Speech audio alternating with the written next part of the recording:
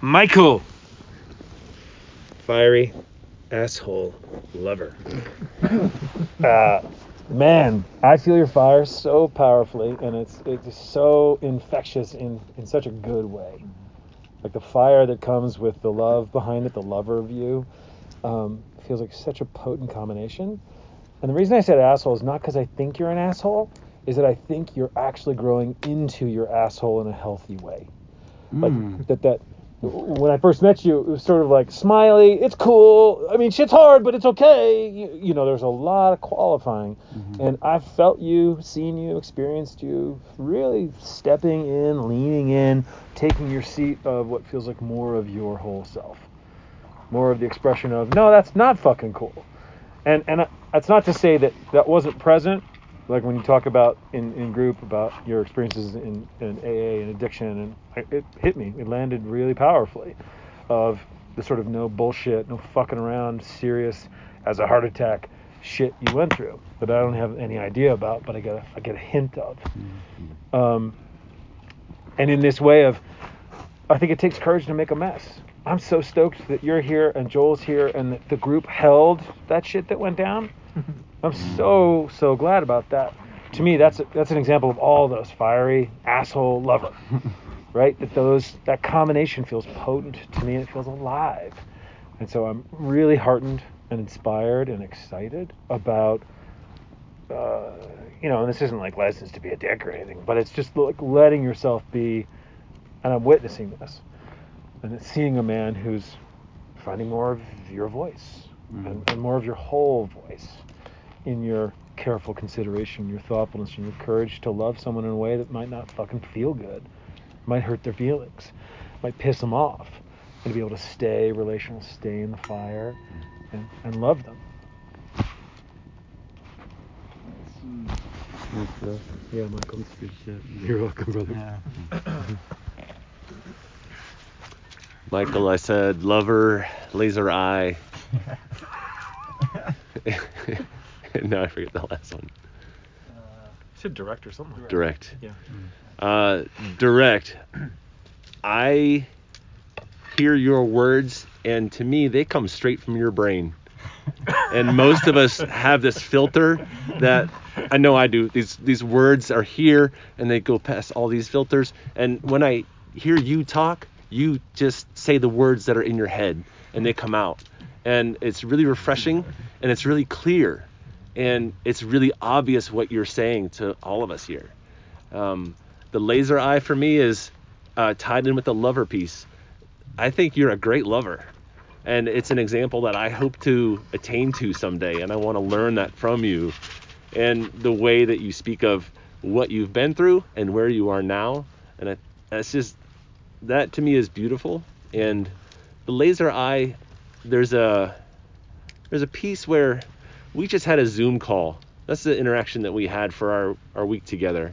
And I hate Zoom. But I knew that you were listening to me the whole time. And your eyes, I'm watching you when you're talking with Tez or you're hearing Steven, and you are dialed in to what they're saying, and you are present with them when they're talking. And you are nowhere else except in that moment.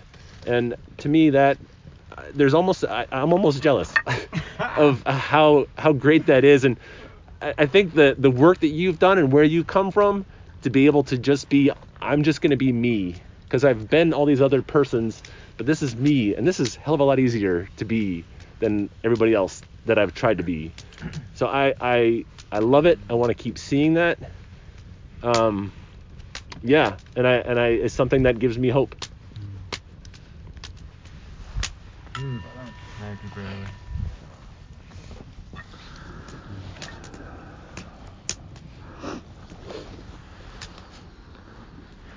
Passing the mic.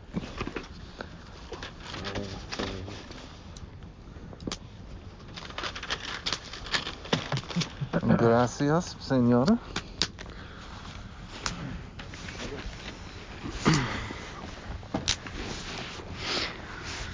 Yeah, man.